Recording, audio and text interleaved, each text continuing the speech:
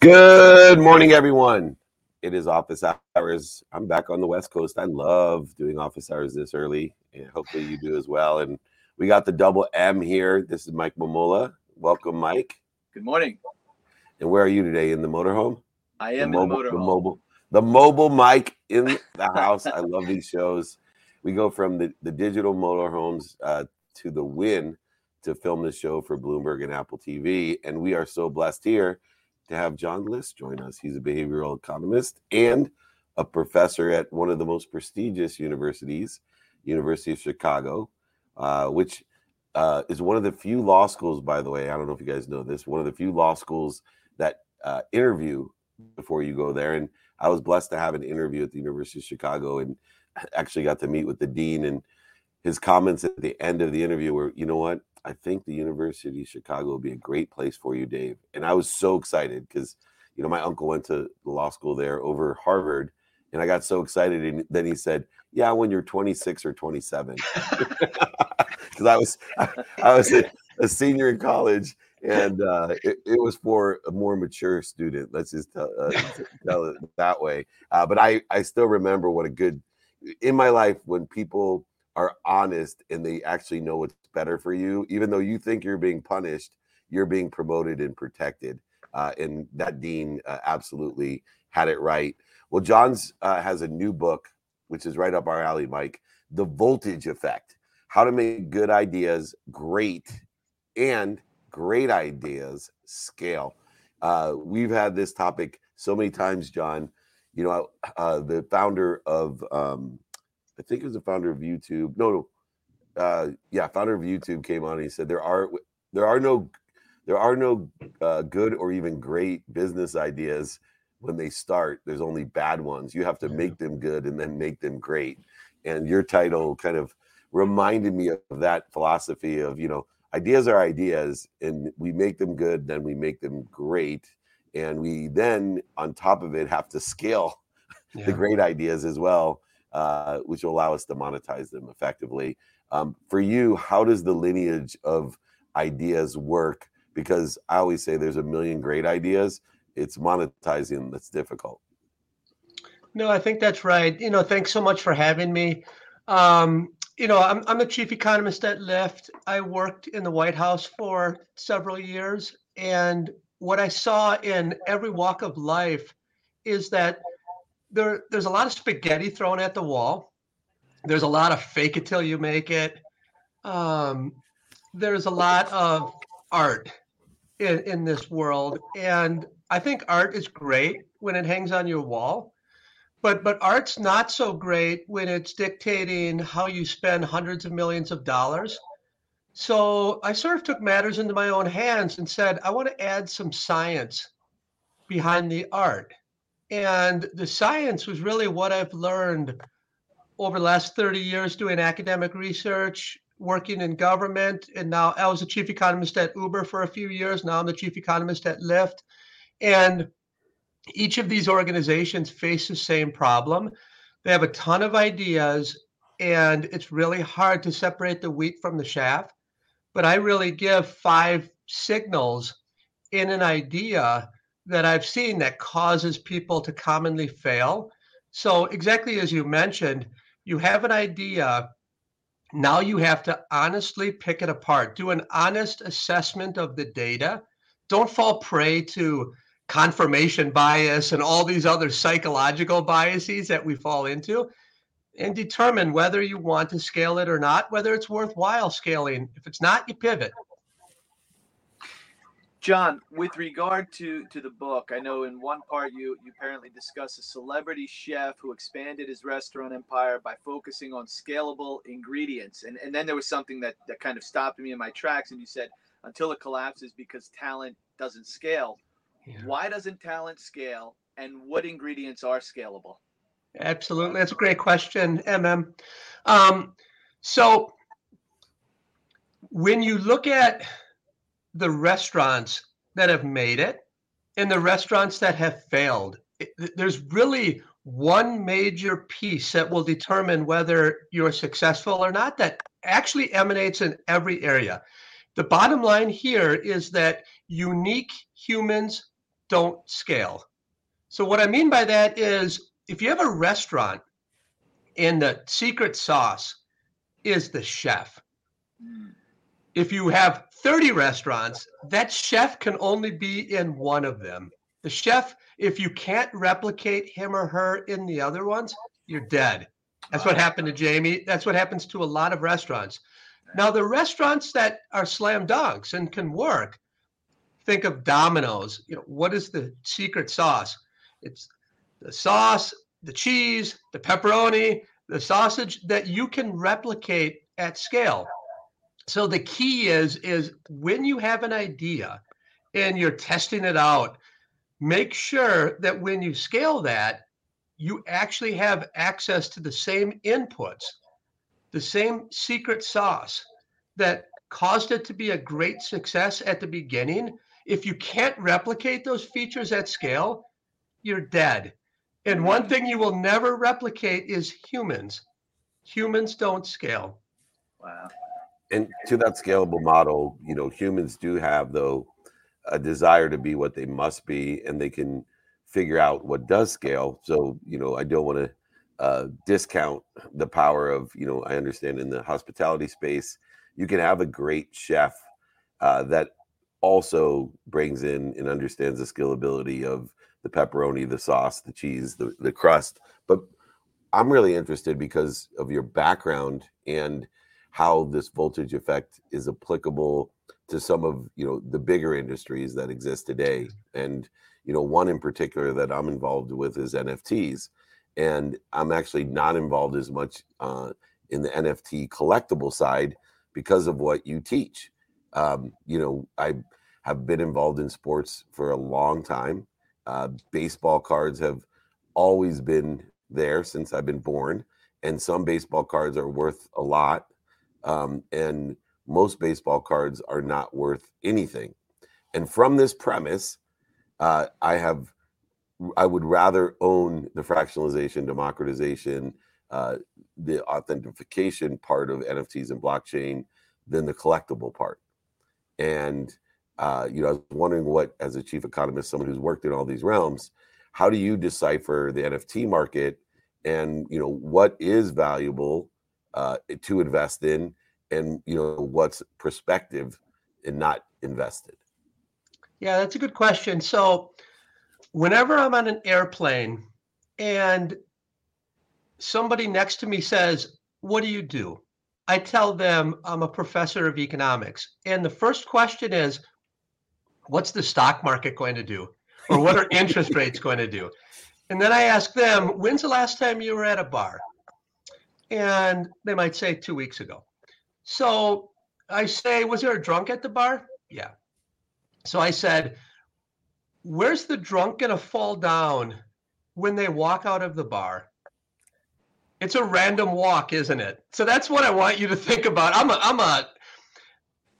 not a perfect markets type of guy, but I'm a rational markets type of guy. Anybody who tells you, here's what a collectible or an asset or an investment will do, unless they have inside information, there's no way I would listen to them. Okay, so everything I say right now, I don't have inside information, but what I do have is a long history. I learned economics in the baseball card market. So I was a dealer in the late 80s, and I went through product certification. Product certification is what really helped sports cards. It helped it because it allowed us to alleviate the asymmetric information problem. What's that problem? That's a lot of economies. The asymmetric information problem is one side has a lot more information than the other, and that ends up curbing trade.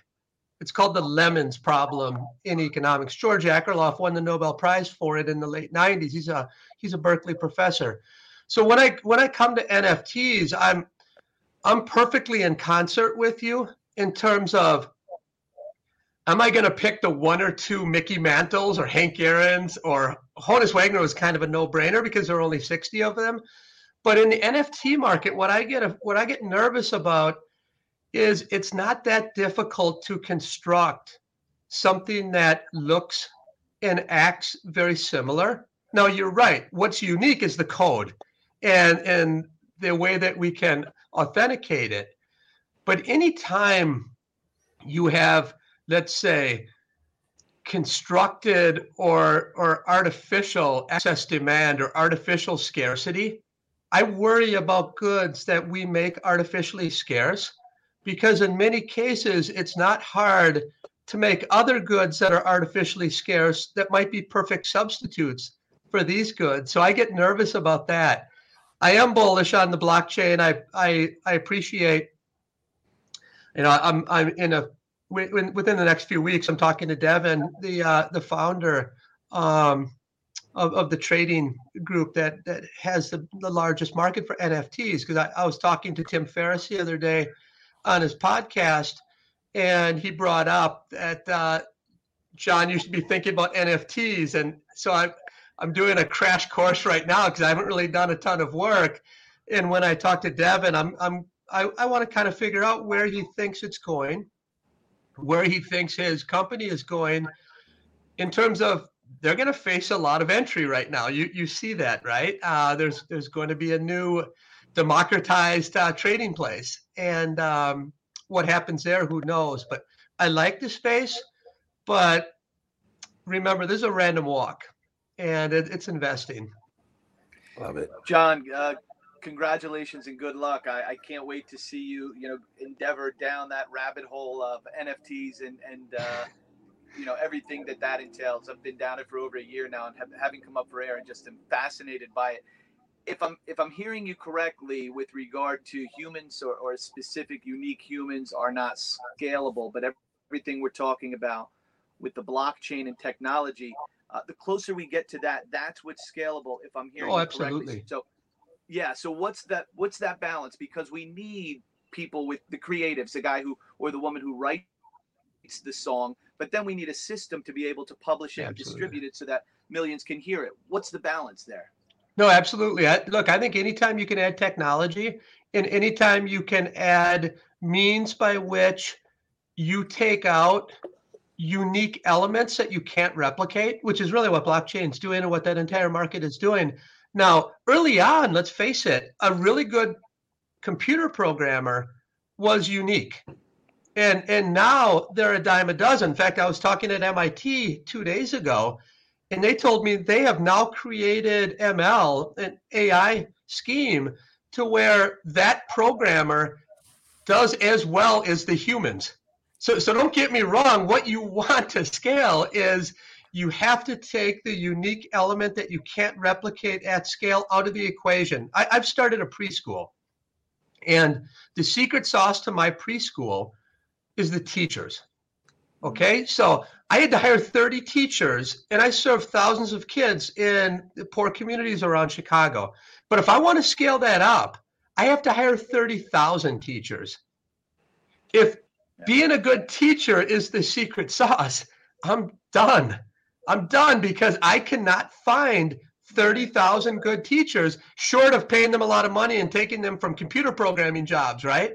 So that's my point is, so when you have an element that you just can't scale, now you need technology, or you need a human to come up with a good idea to pivot and make sure we don't need that element at scale. That's just a general rule that we know we have to follow. We have that at Lyft. We're scalable as long as we can keep bringing in drivers. Now, bringing in drivers is expensive. We pay $750 basically in advertising per acquired driver on Google and Facebook. And then we pay them 80% of our revenue because we take basically 20% commission. Now, that can be scalable because of the way the dynamics of the equilibrium of a two-sided market works. But the hindrance is we can only get as big until autonomous comes. We can only get as big as drivers. That's why we're placing such a big bet on autonomous, because that's because machines scale and humans tend not to. And I will tell you this, Bradley Tusk definitely wishes that you were scalable, because I'm sure Uber misses you tremendously as you are touring around with all of our friends and the greatest shows and the greatest schools. What an honor it is to have you here, John. We'd love to have you as well on some of our TV shows, especially the ones on Bloomberg and Apple, to share your wisdom, experience, to take human nature and intertwine it with the principles that you've learned of our economy. And what a great value it is to our community to have you here. Thank you so much for joining Mike and I. Thanks so much for having me, and I look forward to our next chat. You got it. Likewise. Thanks, John. Congrats. Thanks, John. We will. Profound. Remember to buy that book, The Voltage Effect. You know, surround yourself with the right people and the right that. ideas. You know, whether it was working with Reagan, it just incredible background. Let's just put it that way. I always say, I was on Ferris. Why figure it out yourself? Ferris, Yeah. he's with Ferris as well, and us, of course.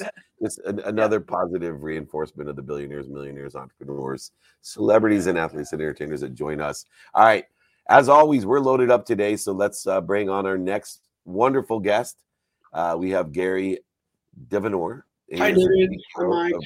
Real Alpha, Real Alpha, or Real Alpha. Riyadh. So I said it right the first time. My company, we're so great at giving me these pronunciations for the names, and then I forget. Can you give me the name of the company? I see Real Alpha there. All right, very good. Anyway, Giri, nice to have you on here. And we were just talking about the democratization with blockchain.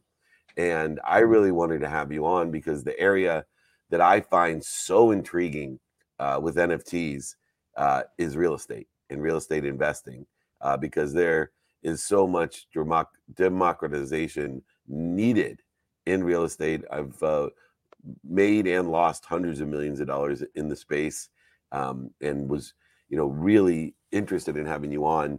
Let's start with, where can we democratize real estate? Where are the areas where we have cumbersome excess of fees, brokerage, etc.? All right, David, I was listening to your other conversation with John, and John was telling that, MIT has figured out how to replicate a programmer. A programmer, I was like, wow, okay.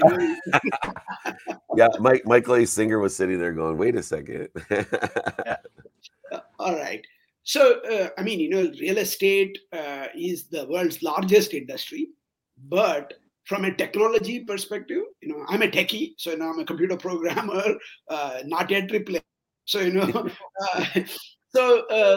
the amount of technology laggardness, or how much behind real estate is compared to the rest of the world in terms of technology, financial services, banking, or banking probably slower. Other areas, the AI and ML and blockchain, everything is at like probably 10 years ahead of the curve. In some areas, actually, it is 20 years. Today, if you want to buy a property, the amount of paperwork you still have to do is astonishing.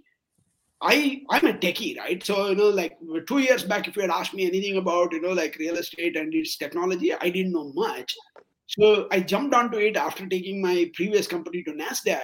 I realized that such a large industry, why is it so much behind? And then, your question on democratization. Democratization has to happen at all levels, not just one, right? So, we at Realpha, we are in the short-term rental space. That's a $1.2 trillion industry. Airbnb, which is the leader in this space, is operational in 220 countries. So how do we, help people to invest in that asset class by removing all the complexity? That's what we are working on. And that is where at every step of the way, technology will be really helpful.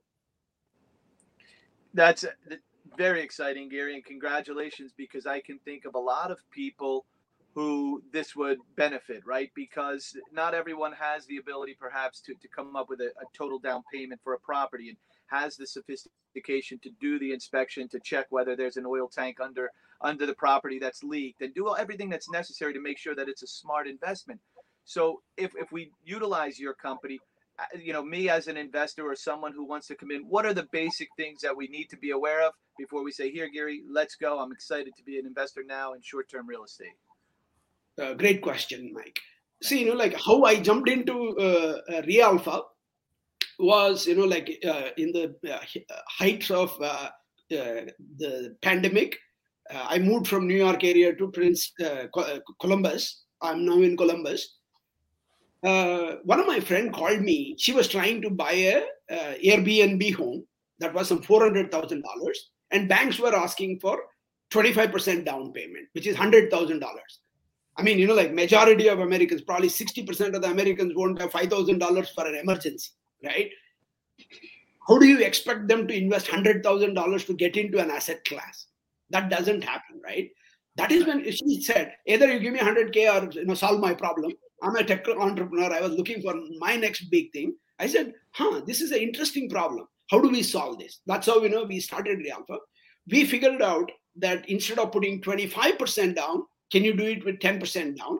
And can we break it into like 4 investors rather than one person owning the 100%? So that is the beginning of our democratization. But our vision is that in the next maybe a year or so, can we bring it down to 0 down payment? And a next generation, millennial or Gen Z, if they want to be part of a short-term rental ecosystem, we should help them to get into that asset creation. See, everybody's, you guys were talking about blockchain, NFT, and crypto, all that good stuff, right? But you also need to invest in real. So our tagline is invest in real. So how do you help people to invest in real is the the origin of the thesis of a democratization process.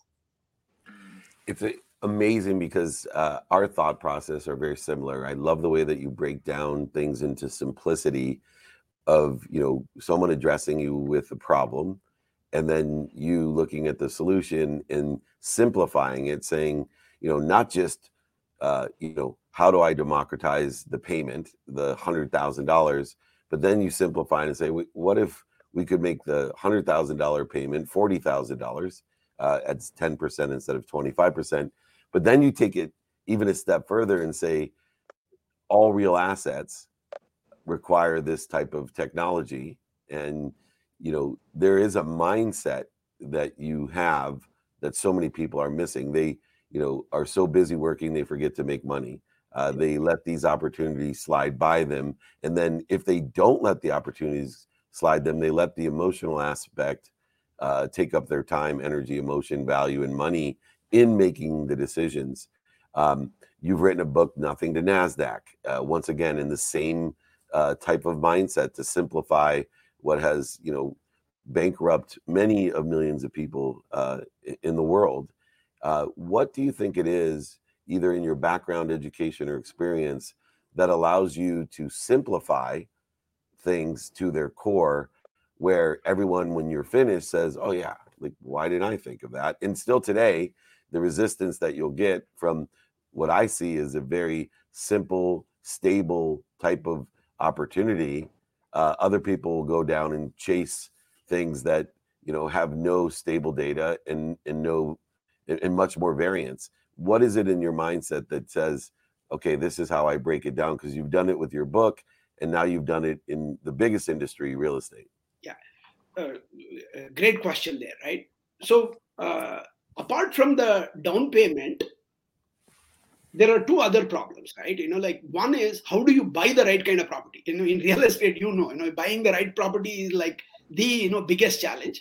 And the second part is, how do you maintain and take care of like a tenant calling you, if it is a short-term rental, it's like running a hotel, right? Like somebody will call you at 3 a.m. telling toilet is not working, those kind of issues. So the first problem, how do you buy the property? Obviously, we use artificial intelligence. So we built a platform, we call it as Realpha Brain. Humans, we can analyze only X number of properties at a given point in time. But AI can analyze tens of thousands of properties in no time. We have already analyzed 100,000 properties or so. That has helped us to, narrow down. So we eliminate the bad properties that you don't want to buy. And then, we built another app called Human Intelligence. Don't bet on only artificial intelligence, because we believe that AI, by the way, I'm a programmer, so I can tell you, with some confidence that AI hasn't reached a stage where you shouldn't be making the entire buying process. Some large companies went through, trouble. I don't want to get into that. But, we had spotted this about a year back, that if you allow systems to buy the entire property, it can, come and bite you. So we built an app, Human Intelligence, Humint, wherein After the AI reduces it to, a smaller number of pieces, then, we use gig economy workers from around the world to, take a look at the property, neighborhood, how the pictures are inside, etc., and then rank it. And then, it generates a real score that helps in, narrowing down the number of properties, and then the buying happens. And then, we take care of all the, management headaches of that property, so that somebody can, focus on their earnings. And we have done one other thing for our members. Not only they will be getting an opportunity to invest, but, that, short-term rental and Airbnb, you can, expect about 65-70% utilization rate.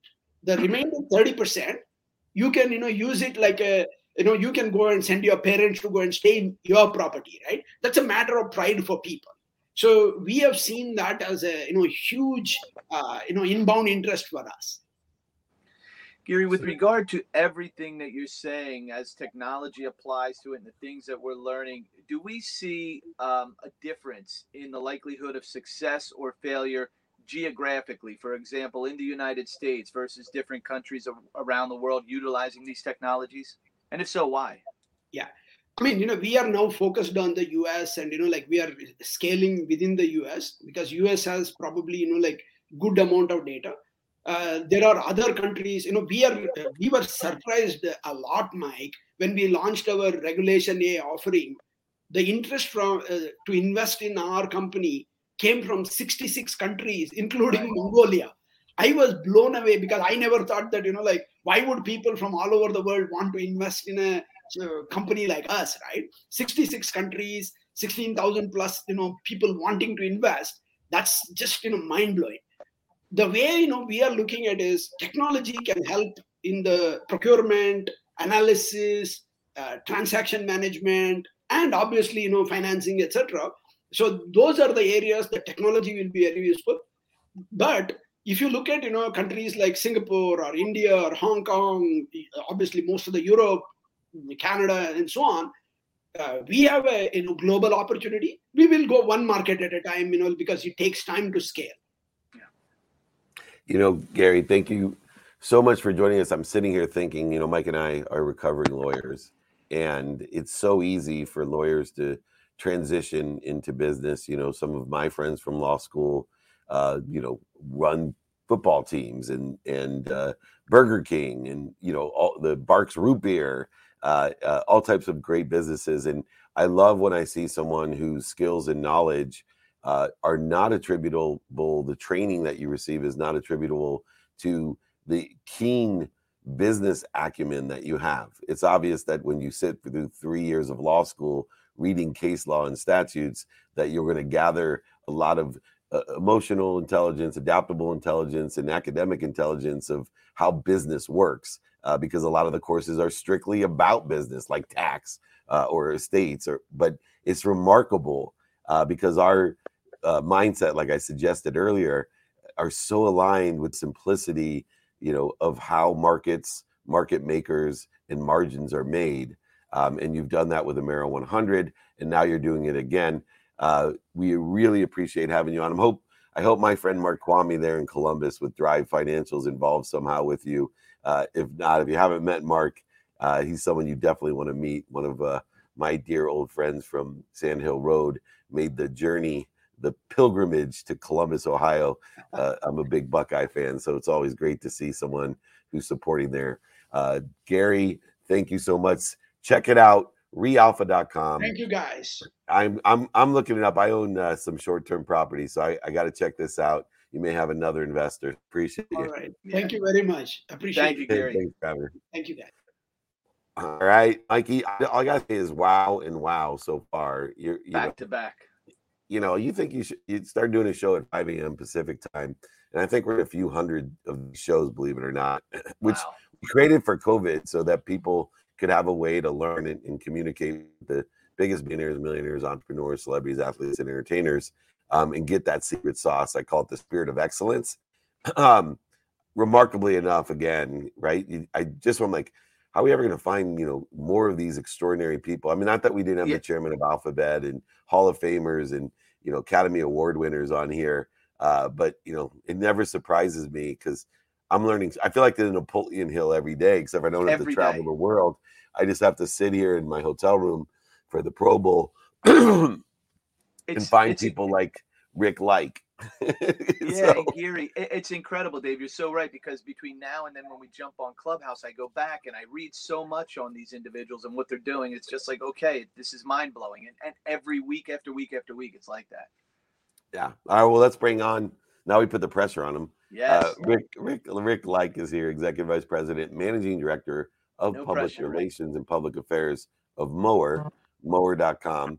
And, CSR is a huge issue. If those who haven't heard of CSR, corporate social responsibility, diversity, equity, inclusion, and of course, ESG, environmental, social, and governance. We have so many different impactful things to think about beyond making money.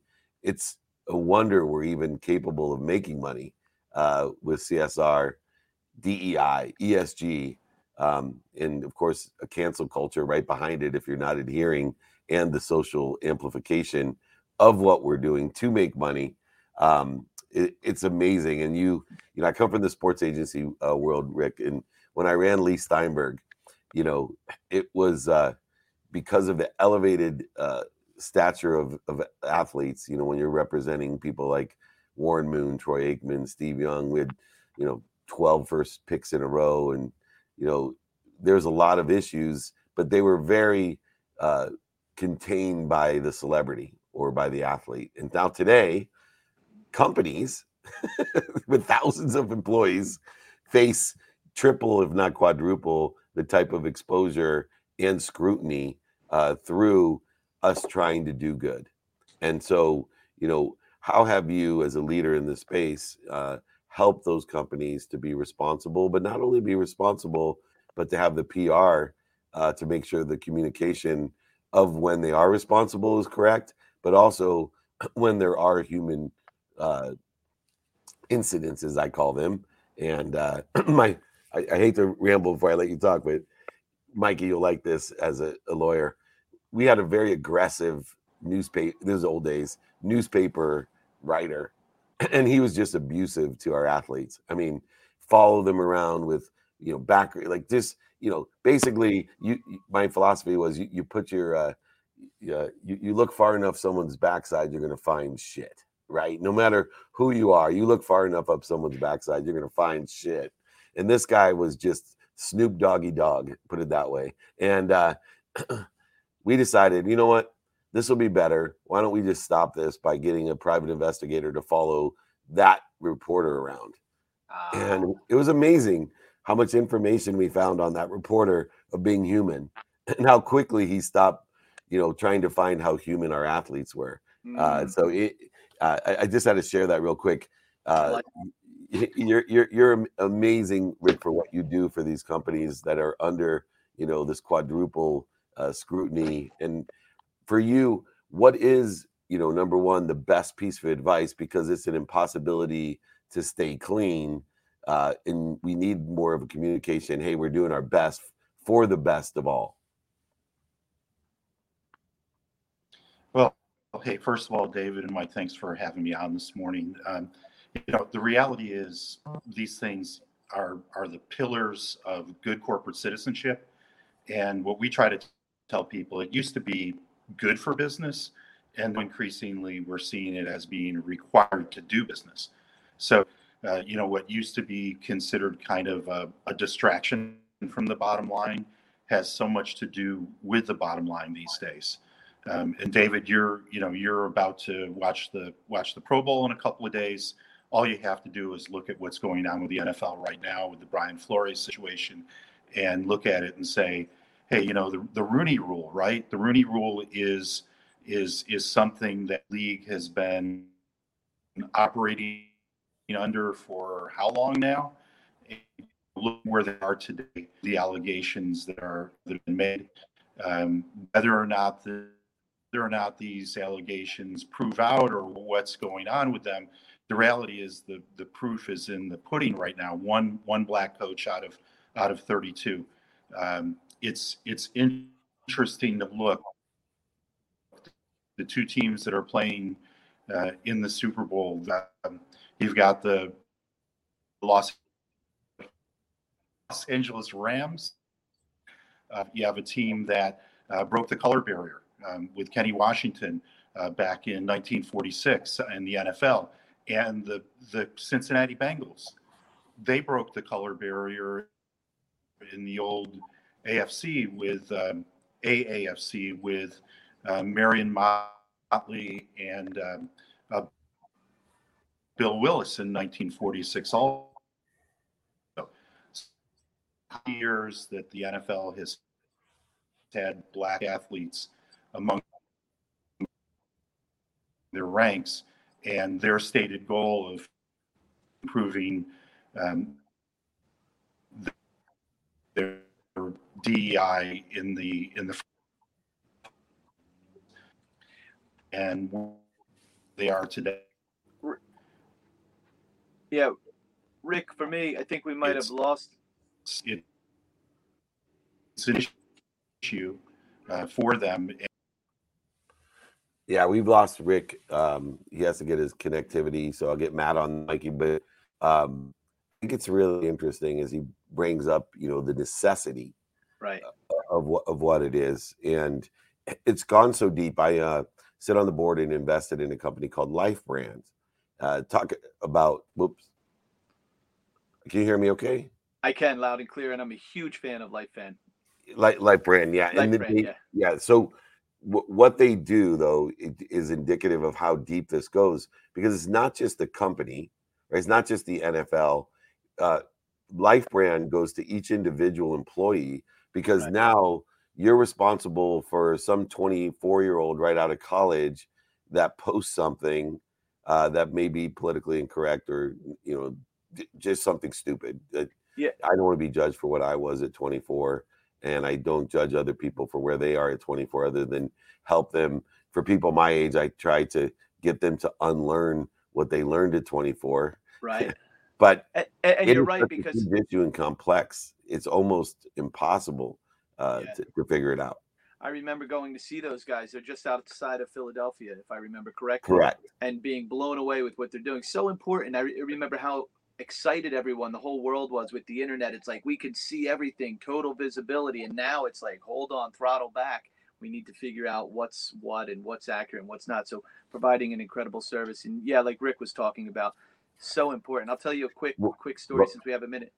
Yeah, I was going to ask you a question too. So I don't want to lose it real quick, and I'll let you tell your story. But as a lawyer, one of the other things just to me unbelievable is accusation over facts, right? Like it does. Like you and I, anybody could accuse you of anything, and if they have the right connections and it's amplified correctly, the truth now exists for you, and the damage is astronomical. And to compound that, you're absolutely right, and we've seen it. I saw it for decades as an attorney, and those accusations make the front page. The acquittal 3 years later is buried on page 16. I've seen high school athletic coaches whose lives, personally and professionally, have been ruined, and they're 100% innocent. And so that's terrible. And it's terrible on the other side that it actually, this happens to people, right? Or well, beyond that too, then you have the people that it's happened to, and they immediately, when you start talking about, it's not fair that people are accused, the people that are guilty and have been victimized by this, I can understand why they get so upset. Like, don't discount this. Don't discount it. Of course, don't discount it. But what are we going to do to give, liability to people who make accusations? And there's other societies that give responsibility to accusations to that, which I think in this corporate realm is going to be significant. I think Rick's back on it. Matt, give me a thumbs up if we should bring him in, or Mike tell a story. We're going to bring him in. All right, cool. Yeah. Sorry, Rick. Let's try it. You were saying. Yeah, I'm sorry. I'm not sure where I lost you guys. Can you hear me okay? Yeah, I can hear you great now. So we were talking about, the NFL. We were getting bits and pieces, and I think everyone's familiar with the Rooney Rule and what's occurred now as a, evolution of that. And what makes it even more difficult layered on there, Rick, is that you have to deal with accusations. You just finished up by saying whether or not, this is deemed to be true, it probably will render a huge settlement, and we'll never know what pieces and parts have attributed to what it is. But Mike, go ahead, tell your story while we get Rick back on. And if it doesn't work out, we'll have Rick back on. Yeah. When we talk about being recovering lawyers, I remember when I was leaving law school, we were literally leaving that day. And as I was walking out with some friends, Judge Ray, who was one of my professors, he was the first judge of the Court of International Trade in New York City. He says, "Mamola, get over here." And he pulls me over. And he said, "I want you to remember one thing. I don't care if you forget everything you learned in the last 3 years in law school. You remember this. It's good business to be good in business. Promise me you'll never forget that." And I said, "I promise, Judge, I'll never forget that." And here I am 20 years later, still remembering it and sharing it. And so guys like Rick and everybody, that's, yeah. Yeah. And, to defend or protect, that's another issue that he deals with in public affairs and public relations. One of the things that, and I'll share a story as well, and then we'll go on to our next guest and we'll get Rick rescheduled, unless we put him in as our last guest at 5:45 at Pacific time.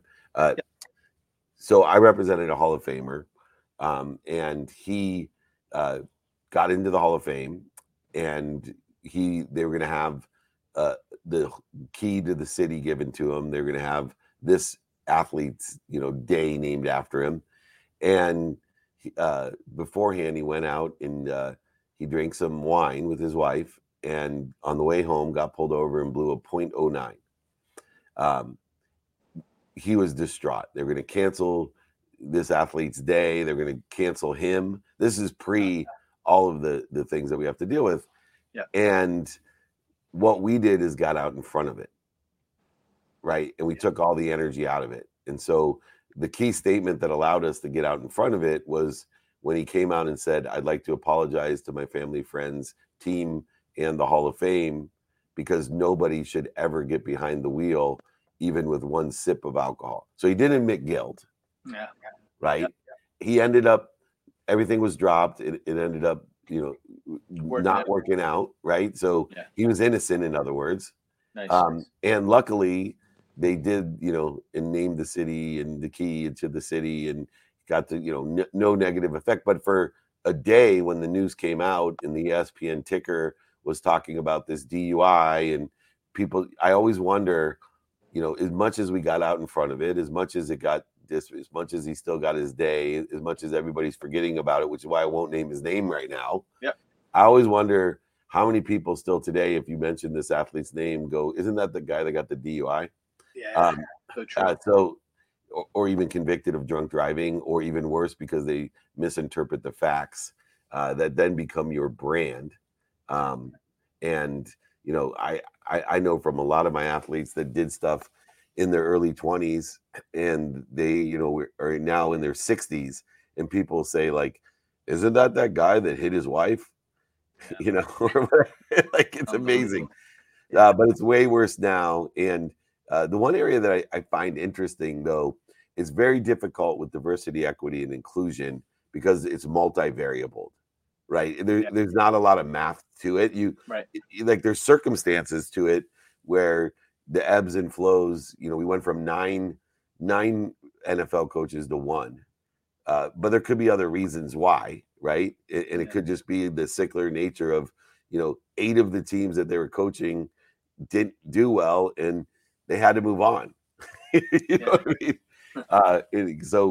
But it's interesting. CSR and ESG are much easier on the PR side. Yeah. Right. Because, environmental, social, and governance are much easier than diversity, equity, and inclusion, which have so many variables based off of history. All right, let's bring on our last guest. Matt, please reschedule Rick, because I want to get into that conversation. We have multiple shows, Mike, as you know, that we could put Rick on. Our next guest is Deborah Sawaf. She's the founder and chief executive officer of Thale Blanc and the Power of Words brand. We were just talking about brand, and Deborah's a good friend of ours.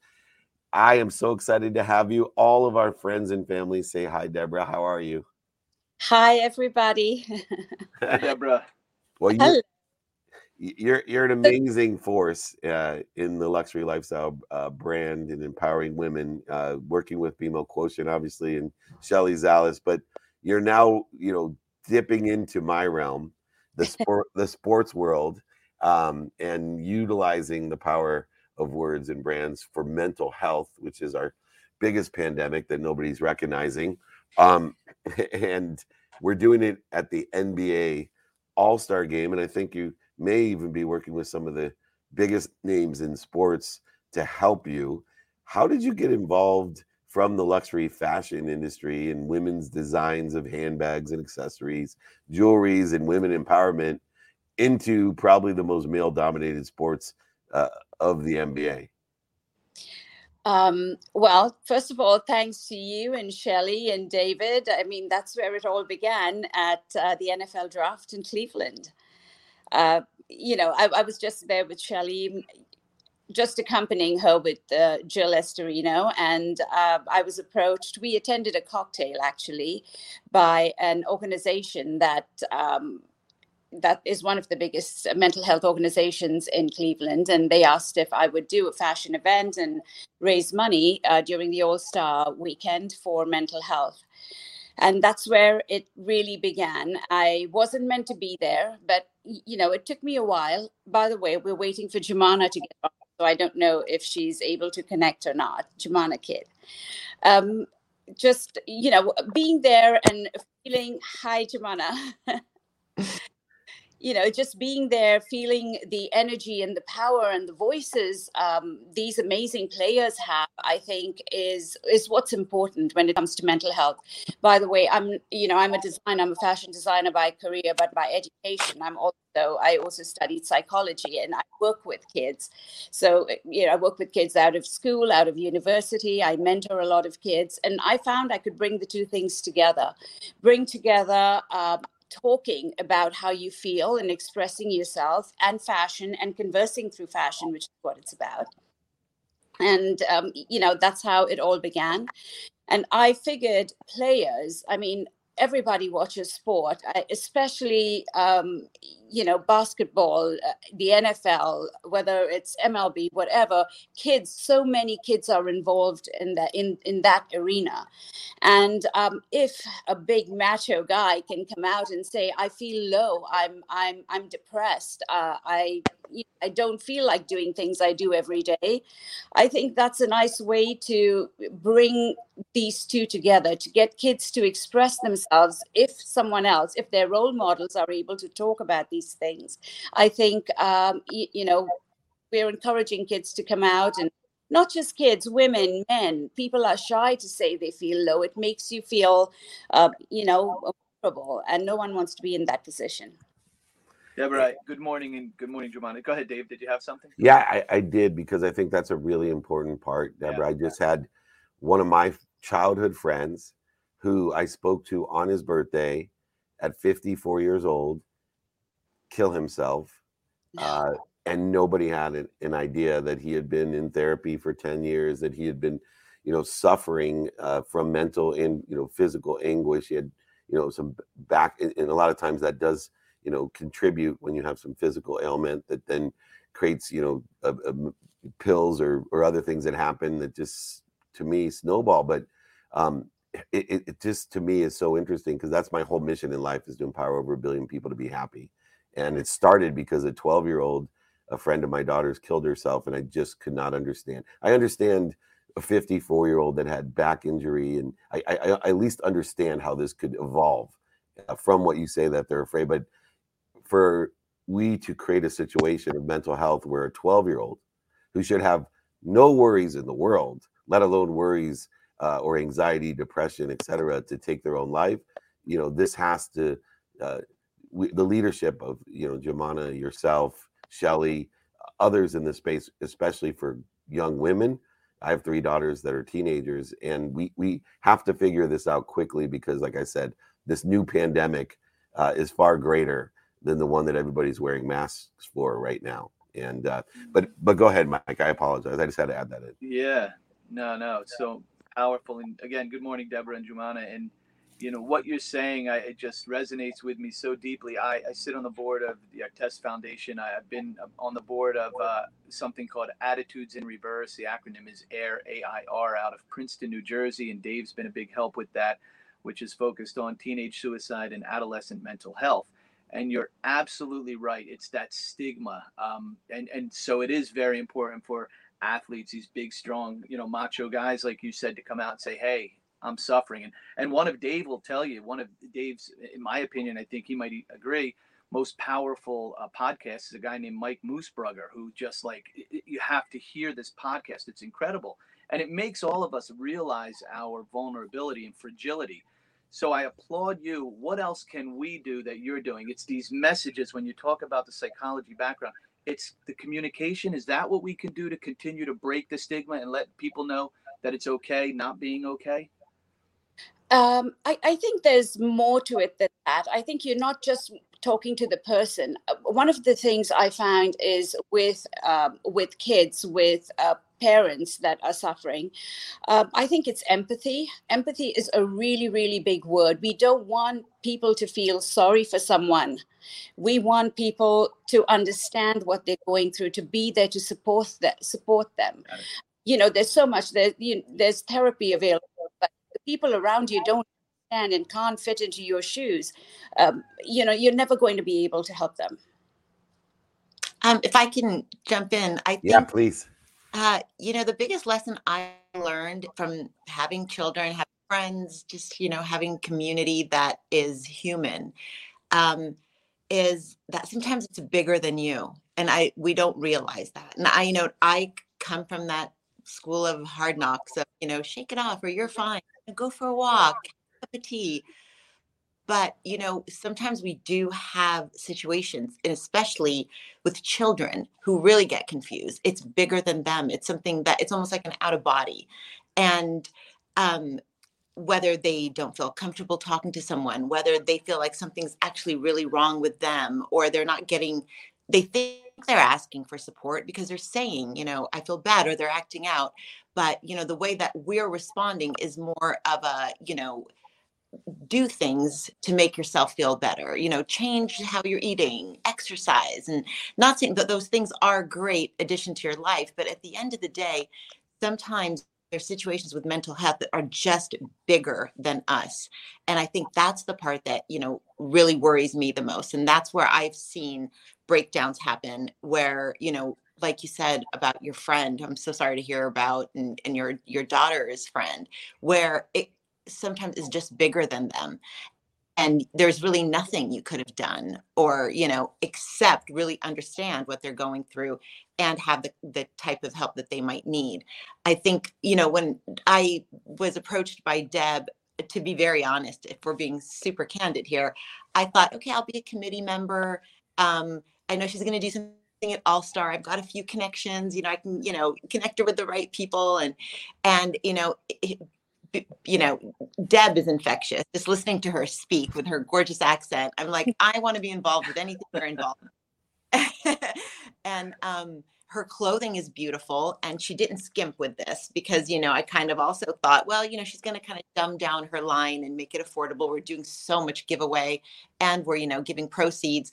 But once I saw the merchandise, I was like, okay, wow. So you really did not, skimp on this stuff. And, again, what better, cause than mental health with the, social injustice that's been going on with the, all the health issues and the pandemic. And mental health is at an all-time high. And Deb does have a major passion, as I do, for kids, and seeing kids suffer through this has been really what's grabbed me. So you can't shake me now, Deb. I'm here. Not just a committee member anymore. I don't know how that happened. Yeah, Joanna, just so you know, I've the two biggest charities that I'm involved with. One went into the same exact way, called Unstoppable Foundation, which I am now. They told me I'd be the interim chairman of, but I didn't know that interim meant this lifetime, because these are people that believe in multiple lifetimes.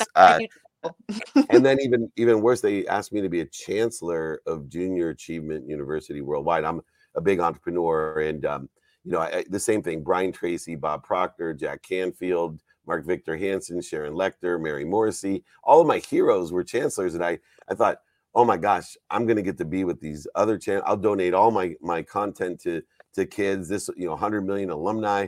Well, you know, it ends up now they out of the same thing. They're like, well, Dave's the youngest. He can be the chief chancellor. And then we just found out, by the way, we were nominated. Junior Achievement Worldwide was nominated for a Nobel Peace Prize 2 days ago. So, you know, all the good that we do gets the recognition. And I will tell you, Deborah, when I met you for the first time at the NFL draft, the first thing I thought was, oh my gosh, look at that jacket. I'm like, do not let my wife see that jacket because it looks really expensive. And I have 3 daughters then that would also get the jacket. So thank you for not showing any of your beautiful line yet to my children and my wife. So I'll keep donating money as long as you keep your clothes away from my kids. Well, the clothes are the way you spread the awareness, you know, so they're going to have to, if you want them to be part of the movement, they're going to have to wear it. The way I design the line is it's not just not apparel. I do have a fashion brand, and I didn't need to create another brand. And we called the brand The Power of Words because I wanted every piece to speak to the person that owns it, but also speak to the people around them. What you wear impacts how you feel, but it's also a reflection of who you are. And that's what it is about, you know, whether it's men's clothing, we do teens, women, and men, and we do extra tea, by the way. You know, we have words on it, but it's done in a fashionable way. You're not only wearing a t-shirt with a big word. We've got words concealed if you don't want to expose, you know, how you're actually feeling, and you want to wear it because it makes you feel good. I think that's the important part of what we're doing. Outside of the fact that we give back, I think I wanted to use fashion as a platform. We have a voice. I wanted to be able to speak to everybody, whether it's a mother suffering with postpartum or her child trying to understand what she's going through.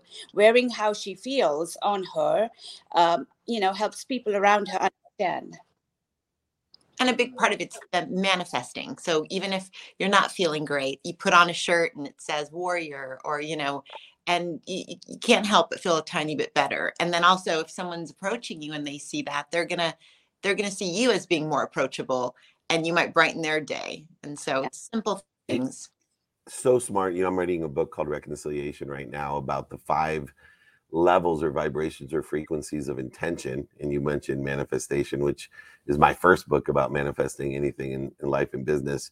But it's interesting because the brand itself that you've created has all 5 levels of frequency. It's not just the physicality of the human vibration of cellular structure, but then what we say, what we think, what we believe, and what we feel. And this brand addresses all 5 different levels of intention. And everybody knows, as I talk about the mathematical equation of manifestation, is what you pay attention to, what we wear, and what we give our intention to, as all 5 levels of intention equals the coincidences in our lives, or the ability to get what we want, which is happiness, the ability to make money, help people, and have fun ourselves. Mike, I got time we're going to go a little bit over, but can you ask one more question of these unbelievable women? Yeah, absolutely. So when I hear you talking about this, it really comes back to the individuals and that willingness in, I guess, each of us to step forward and either admit to ourselves or others that there's a problem, I'm suffering or I'm struggling. Is there a tip or a technique or a tool that you can give any of the listeners, that might help them take that first so profound but important step? I think it's appreciating what you have within you first, and it's very hard for us to get there when you're miserable, you're low, everything you do seems to go wrong when it isn't actually going wrong. When I thought about, I'm in fashion, so like Shelley would say, wear the brand, like don't wear anything else. I wondered what I was going to wear today, and I thought, this is one of our philanthropies as well. It's I have a reason to be happy. And the back of the t-shirt says the reason is you. So it's appreciating, not material, but appreciating people. And everybody has a reason to be happy. If you have nothing, there's someone that does something to make you happy. It's your mother, it's your brother, your sister, your friend, a stranger, someone who's really nice to you in the elevator. I think appreciating someone else takes the focus off yourself. if I could just add to that, that's huge what Deb said. Helping others does always make you feel a ton better. But I think the biggest message too is you're not alone. And you'd be surprised how many people do understand and just want to hear you and want to be there for you. Yeah. I think shifting the focus as well.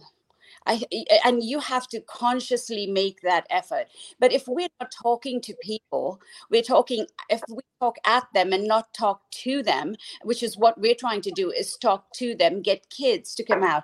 I have 11-year-olds, 16-year-olds, 18-year-olds that are doing interviews talking about their weak moments and how they overcame it. And, you can overcome it because a friend helped. And sometimes go out and help somebody else, and that makes you feel good inside. And it's really shifting the focus is what I think a big tool. Absolutely. And the one common denominator of happiness is, no matter how tall, how short, no matter how rich, how poor, how sick, how well, is gratitude. Gratitude is the only common denominator of happiness. And you guys bring so much of that appreciation, that ability to add value to so many people's lives, and teaching and empowering them also to add value to other people's lives is a message that I hear loud and clear, one that you can actually wear and support. So please reach out to these wonderful women.